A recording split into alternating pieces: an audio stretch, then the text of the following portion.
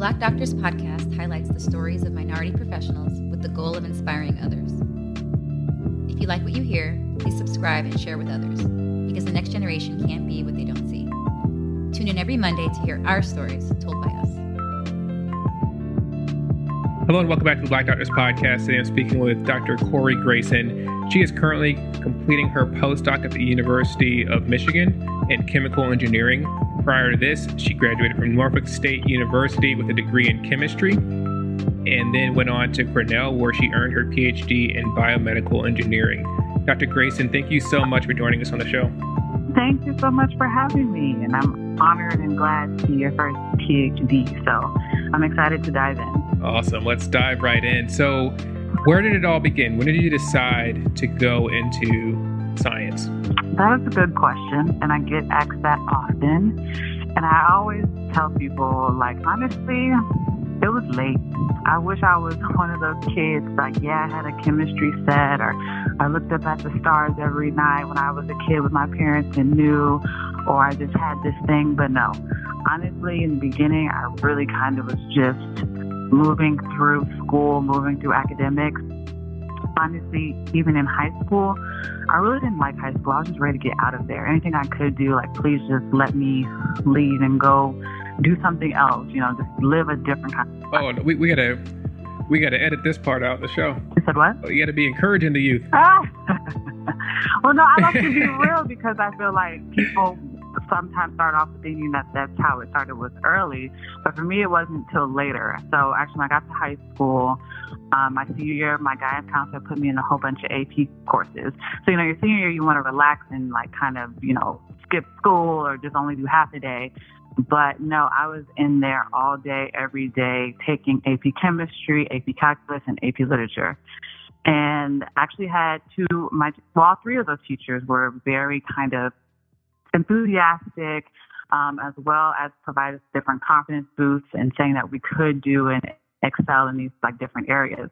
So my chemistry teacher really was this young, vibrant woman that just was super excited about chemistry. And so I think that was when I first initially had a liking towards that, science or particular STEM field. But it wasn't until I got to college and I actually started off as a biology major, but I took a general chemistry course, and the professor in that course had a very profound impact on me. And she actually took the concepts we were learning and applied them to real life situations, which is why I love chemistry. So for her, it was what can you take from this and actually apply it to your real life? So do you know what's in a relaxer, how a relaxer works? Breaking down the disulfide bonds in your hair. Because at the time we was walking, relaxing. People weren't napping yet. Right. Or did you know how antifreeze works? Or do you know, that's freezing point depression. Do you know how this works and how this applies to this? And it really made me look at science as something okay, this actually does have real world applications that I can use in my life. And so I ended up switching my major to chemistry because of her. She was super confident, all of 5 feet, wore heels every day to class. I don't know how she did it, but she just had this 6'7" personality that really kind of encouraged the students and including me to just be as vulnerable, but also as curious about the world as we could be. She used to say this thing even when I'm wrong, I'm right. And at first I never really got that thing, but she was telling us she has so much confidence in what she does that even if she says or does something wrong, you're going to believe that she's right. So she was hard on us in that class because she knew the world was going to be harder. So that was actually my first reason and why that I got into STEM and stayed. Wow. So representation really does matter. It does. It really does. And so like I said, I was stumbling around in the beginning for a minute, but I found my path. And sometimes it takes those people, those mentors that see something specific in you and pull that out of you or to help you change your direction to where you're supposed to be on your path. And did that influence your decision to get involved currently with Women Doing Science? Yeah, so Women Doing Science is a popular IG account page where we feature women literally from all over the world just to increase the visibility of women in STEM because it is very male dominated. So being a part of that and wanting to help diversify and show that there are different types of women that look all different kind of ways, that come from all different kind of backgrounds that are in STEM and in these fields that we don't normally see, it really helps with showing that representation does matter, whether, you're a young girl or even an older person, really to see women doing things that you normally wouldn't, to change that narrative and change that perception. So, that was kind of a branch off from that, but that didn't happen until maybe like 2017, 2018. But yes, I think I carry some of the sentiments from my general chem teacher as far as her being a representation of what I could be and taking that page and showing a representation of young girls of what they could be. Well, I am following this Instagram account now. Please do. And we're doing some exciting things. We even are doing a travel fund / grant for BIPOC or Black, Indigenous people of color to attend Earth and Geosciences conferences and to receive mentorship. So we're currently in the fundraising process for that as well, which is super exciting. Let's go back to Norfolk State. Mm-hmm. I love to talk about the HBCU experience, as so many of the folks I've been able to talk to have had such an incredible, rewarding experience. So what led you to attend Norfolk State University, and what was your experiences there? Right. So when I actually was applying to colleges, my good old guidance counselor again, she made me apply to a whole bunch of different schools at like 14 or 15. And Norfolk State was one of them. I actually got into all of those schools and received over $400,000 in scholarships. And so me and my mom, we did a tour and we visited some of the different schools. And my actually top school was Emory. But after having like a real conversation about finances and what that meant at that time, especially being a first generation student, I realized Norfolk State was the best choice for me, which was actually the school down the street, because they were the only college that gave me a full ride to do STEM. So that was the major decision and why I chose Norfolk State University, and literally one of the best decisions, because being in a space where you can have people that can relate to you is literally life-changing, and also that look like you. So we were either first generation, maybe low income, maybe high income, for scientists in our family. We all had this relation or a way we could relate to each other that I don't think normally would be met sometimes at a PWI or other institutions. Yeah. And so again, I met my best friends in college, I was roommates with them, struggled through general chemistry with them, analytical, physical, organic, all those chemistries.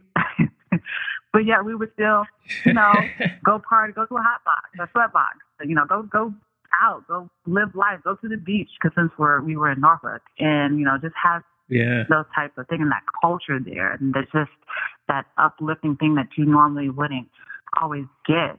Like I tell people all the time, I saw my family members when I went to school, whether it was talking to the janitorial staff or my teacher or the director of my program, or even just people in my class. I saw my cousins, my mom, my aunts, my uncles. I saw everybody.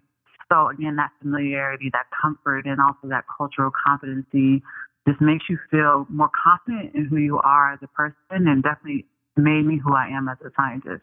I always tell people HBCU experience is like no other experience. And if you weren't able to go, that's okay. Go to a homecoming. That's a close second. Yeah, just make sure you go to the best homecoming, greatest homecoming on earth up at Howard University. It's okay. I've been once, and you guys put on a very good show. The production quality, I'll give it, a good quality. But nothing like a Norfolk State homecoming. We're very intimate, but we still get it popping. I'm just gonna throw that out there. So.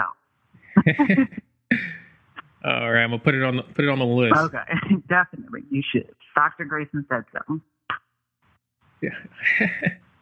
So coming out of Norfolk State, you are looking to go into a PhD graduate program. How was that process for you?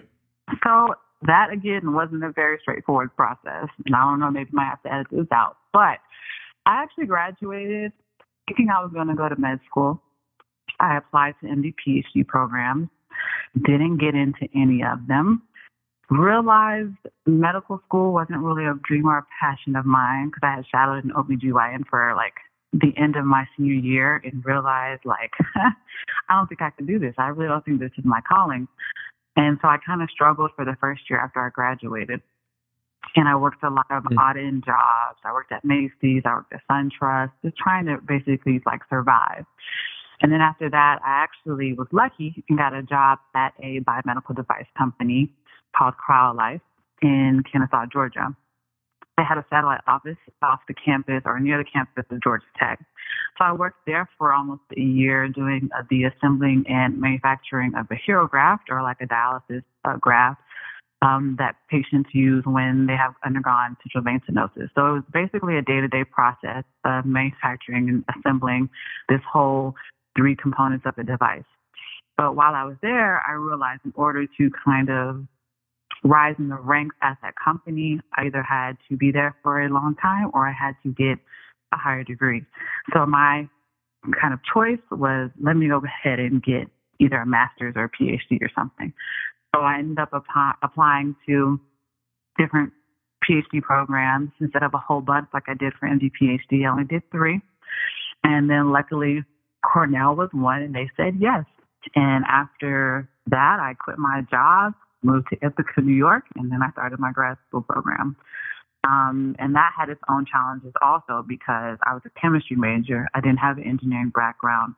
So I spent a good portion of my PhD taking basic or intro engineering classes to kind of gain that engineering background that most BME people have. And so again, I would like to tell people, like, you know what, this is the plan, this is what I did, I went straight there. I feel like my journey had a lot of ups and downs and moments of like, I guess, where I was looking for clarity, I was looking for purpose, and eventually I found it. And I'm still finding it. Like, yeah, here I am at a postdoc, but who knows what the journey or what lies ahead and how that may change. But I'm just open to what life has for me and where I need to go and kind of where it's calling me. Thank you. I learned something every episode. And so far, I've learned how to pronounce Ithaca. There you go. I've been calling it Ithaca my whole life. So, and then Ithaca, New York, is way different from Atlanta, Georgia.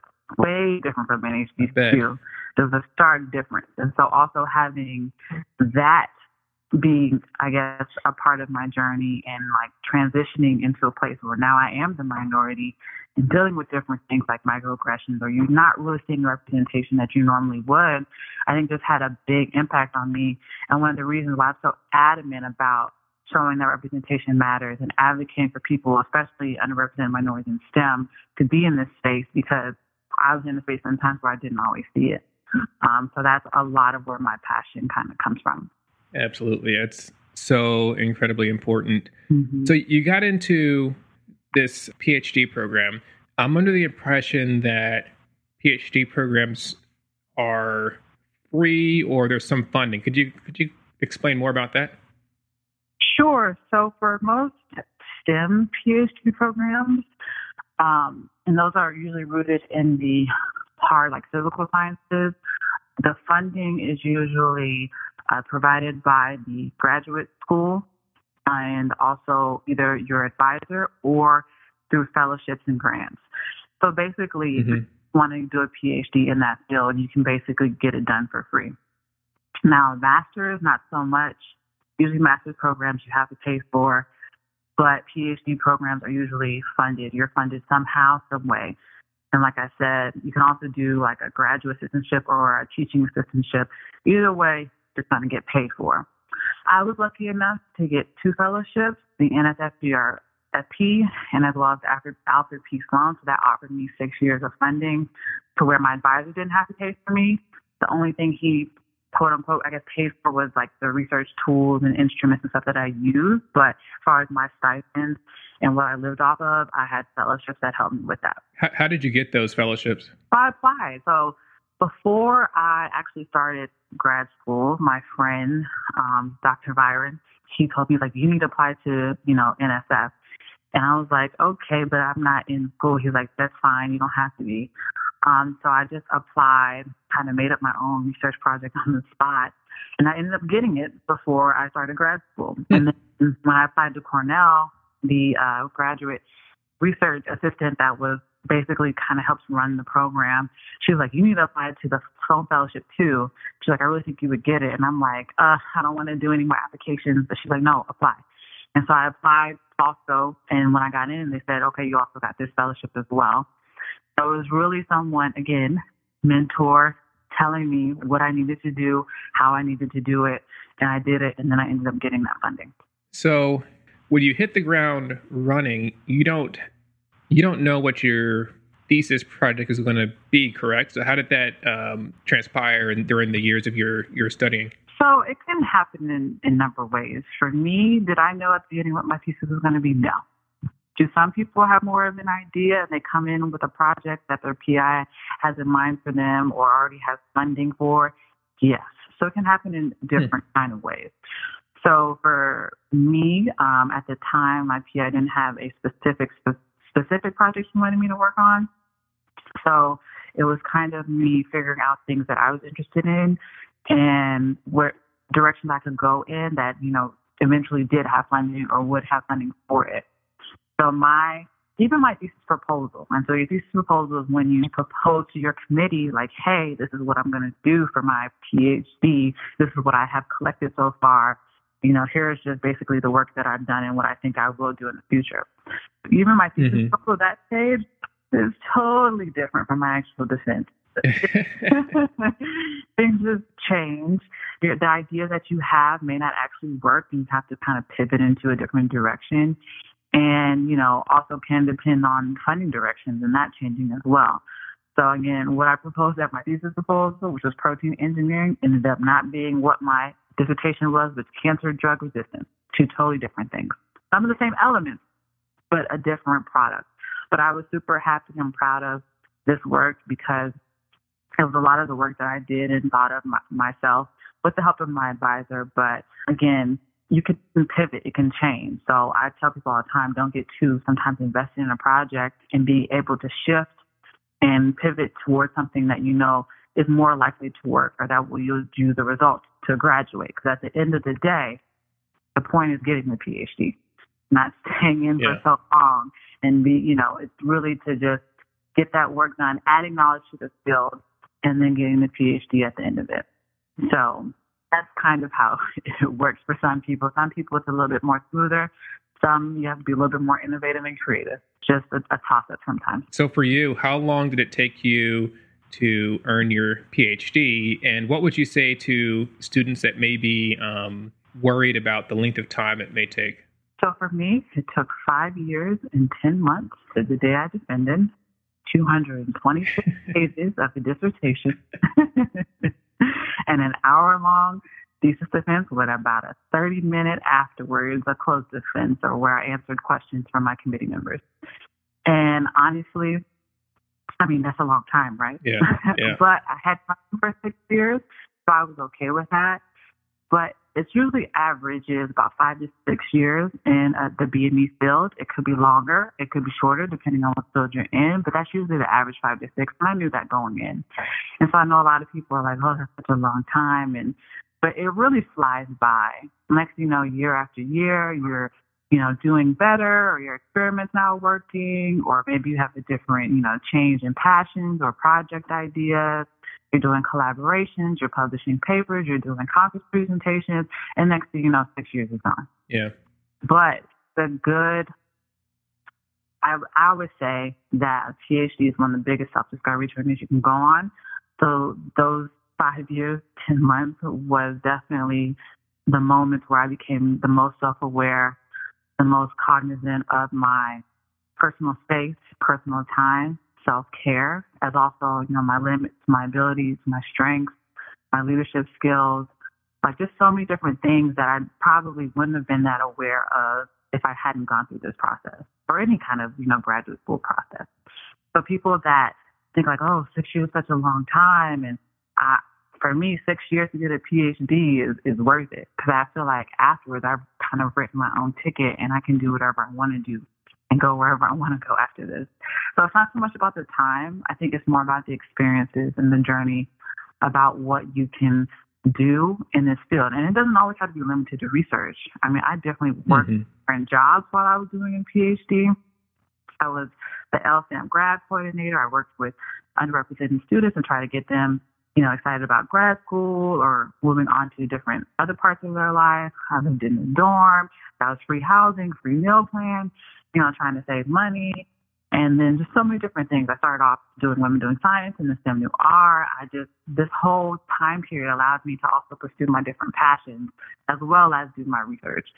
So I don't look at it so much as a time frame. It's just more about a journey and about something that you want to do and that you want to accomplish. Now, I'm not going to lie. At the end of my PhD, I was like, no, at this point, I just want to do it for clout. Just call me doctor and leave me alone. Now, yeah, I'm proud of it. It's one of the greatest achievements of my life so far. And it's something now that I can show that other people can do it. Because if I can do it, they can. And so I get messages all the time. I want to go into biomedical engineering because of you, or I'm inspired and I want to do this program, or can you tell me about the program we're in, which is the reason why I do it and I talk about it. So it's a bigger picture. It's more than just me and my personal journey or how much time I'm spending. It's about showing women, men, minorities that, they can do it too. Yeah. Step by step. And then all those wins that you have along the way kind of encourage you to keep going. Right, exactly. As well as my mom. My mom stays on me, even as I'm 30 years old. Doesn't let up. Shout out to Mom. Where would we be without our mothers? Right. So coming out of Cornell, you successfully defended your thesis, your dissertation, your hour and a half, and then you moved on to where you're at currently, University of Michigan, where you're completing a postdoc in chemical engineering. Could you explain the concept of postdoctoral work and what your future plans are? Yes. So with a postdoc, you are basically doing work post your doctorate. But what it is more of like a training position to get you ready for transitioning into academia. So you no longer have the worries of like school or meeting certain requirements for how you did in your doctorate program, but now you're like a full-time researcher. But the thing that gets added on your plate is now you're writing grants. You're trying to get funding for your own projects, which is the beginning of how a lab gets established. So it's training you to go into that type of academia of starting at, an assistant professor, associate professor, going to being tenured, full professor, that kind of process.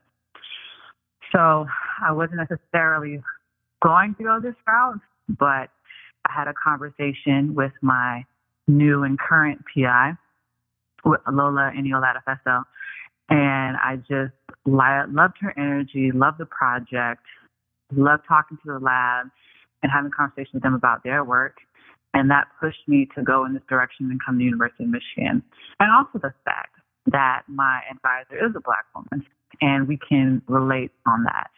And so I, again, just to see someone that looks like me, relates to me, doing her thing in the chemical engineering, biomedical engineering field was just a huge draw for me. And letting me know my journey kind of isn't done in academia yet, although who knows what will happen. But, it's just a moment and a period for me to kind of test out whether I really want to stay in academia and go the professor route or move on to something else. But in all, that's pretty much what a postdoc is. Awesome. We're going to definitely stay tuned to see where you end up, and we'll be following along. We'll post your links to your socials in the show notes. But on top of everything you do, you make time to share this knowledge and information through different speaking engagements and workshops that you put on. Could you tell us more about those? Sure. So I definitely have a few, speaking topics and things that I'm super passionate about. One of them is self-advocacy and practicing that in STEM and academia. And so I feel a lot of time people have a hard time actually, dealing with themselves and advocating for themselves. And so ways that you can go about doing that is, one, first you gotta get to know yourself. Who are you? What are things that are the identifiers, that make you who you are? Then knowing your needs and your values, and then lastly, knowing how to get them. And usually my favorite part of that talk, and sometimes I also do a workshop, is giving people real life examples and ways in order to better advocate for themselves. And so once they can actually put that into practice, things like different microaggressions or moments where they feel inadequate or they feel even bullied, they can have the proper tools to be like, hey, this is unacceptable. I shouldn't be treated like this, or just different ways to deal with confrontation. And so that's one project and one speaking topic I'm super passionate about, and I do speaking engagements and workshops on that all the time. Another one is ways you can climb the ivory tower, especially doing that as a person of color, what that looks like, and also my personal journey and story, as well as being a first generation student and how to navigate, this world that is been around for, hundreds of years. And so these are just a few things I like to talk about and kind of really infuse my personal journey and how that shaped me and give people as much advice as I can. And even communication, what that looks like, science communication, how to communicate your project to a lay audience. So I talk to middle schoolers, I talk to elementary schoolers, and as well as high schoolers about my research, but I do it in a way that they can relate to it or understand it. Nice. And so that, also takes practice as well.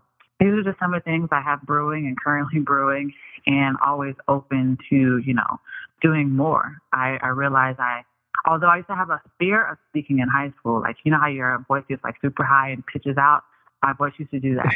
But now I've become more seasoned and realize it's important to share your message and not keep it hidden. My journey is not just for me, it's for everybody, and it's my story to share with everyone. And so I do that through these, different avenues. And so I'm always super excited to speak, to an audience. That is so true and so very important. And I know this very short podcast episode doesn't even begin to scratch the surface of your story and your journey and your struggles and your successes. So for folks interested, definitely they should contact you. What's the best way to get in touch with you regarding these workshops or speaking engagements? Sure. The best way is through my website at CoreyGrayson.com. You can also follow me on Instagram, Twitter. I even have a little TikTok, although I'm not that active on it. But all of my social media is Team Corey, TeamKorie. And you can also follow me on LinkedIn there as well. So I'm on the different socials. Got to diversify. But, these are all the ways you can see what I'm doing, when I'm doing, and how I'm doing. Awesome. And then you're also, a couple of side things that you do is the STEM Noir. Yes. STEM Noir is something I kind of picked up after doing Women Doing Science. The co-founder, Keelan, or Dr. Bishop, reached out to me. And basically what that is a research and holistic wellness conference for Black women in STEM. Sometimes we don't always fit in the woman space or in the minority space. So it was great to kind of cultivate and create a conference specific to us and for us and curated for us. So we're actually in the planning stages of that now. And it will be convening this summer, June 24th through the 26th. And so people want to register and present at that. That's amazing. Also, Black in Cancer. So Black in Cancer is a part of the Black and X movement that happened over the summer when we were having our social justice issues and Black Lives Matter being revamped. And so that was just basically showcasing, kind of strengthening our networks, specifically of Black cancer researchers, doctors, patient survivors, and just, talking about our experiences with cancer, our research, some of the myths and things that kind of go along that affect the Black community or Black population. So super excited about that. So many great things happening with Black and Cancer, so stay tuned. And then the last one is STEM Success Summit. So STEM Success Summit is a virtual kind of conference that we do. So this is specific for young adults ages 18 to 35. Last year, we had 2,000 attendees or registrants, and we had a what I call a hype conference. Okay, this isn't your typical conference. We had DJs, we had musical performances, STEM professionals. We had Tatiana Ali from Fresh Prince talk. We had Idris Sandu, who did the Marathon Store with Nipsey Hussle talk. We also did Beyonce's website for Ivy Park, made that virtual reality. I mean, we had some heavy hitters. Wow. And so we're super excited about this year. We just nailed in Dr. Kismekia Corbett who is the lead for the Moderna vaccine at NIH. And so we're about to have a few more speakers, and we're trying to come even harder this year. So those are just some of the things that I'm a part of, that, again, kind of spread that message of, representation matters, and we need to increase the diversity as well as some of the fun that happens with STEM. That is incredible. Love the work that you're doing and the exposure you're bringing to the field. Dr. Corbett, she's been amazing. Obviously I found out about her with COVID and all the stuff that she's doing. You posted about her recently and I died laughing. Something about you guys were on a video call and... Yes, we were having a call about the conference, and she felt comfortable enough to get on with her bonnet, and I loved it because, sometimes we don't always feel comfortable, being ourselves, and she was being authentic, and that's what she felt like being that day, and I can totally appreciate and understand because my hair was in a bonnet less than 30 minutes later, so yeah, it was a good experience. Yeah, love to see it. I'm so happy you shared that moment with everybody because that's, it's really what it's all about is we are regular people underneath everything else. Yeah, exactly. We might start a Dr. Bonnet Club. We'll see. I might. All right. Here for it. Well, Dr. Grayson, thank you so much for coming on the show. I truly enjoyed picking your brain and hearing your story, and we will definitely be posting all the links in the show notes and encourage anybody interested, please reach out, ask questions, sign up for this STEM Noir conference, and looking to having her come speak to your organization or recommending she speak to an organization that is looking for some encouragement and motivation. Thank you, and thank you so much for having me. The Black Doctors Podcast is a nonprofit, volunteer passion project with the goal of inspiring all who listen. Tune in next week for another episode of the Black Doctors Podcast with Dr. Stephen Bradley, your friendly neighborhood anesthesiologist.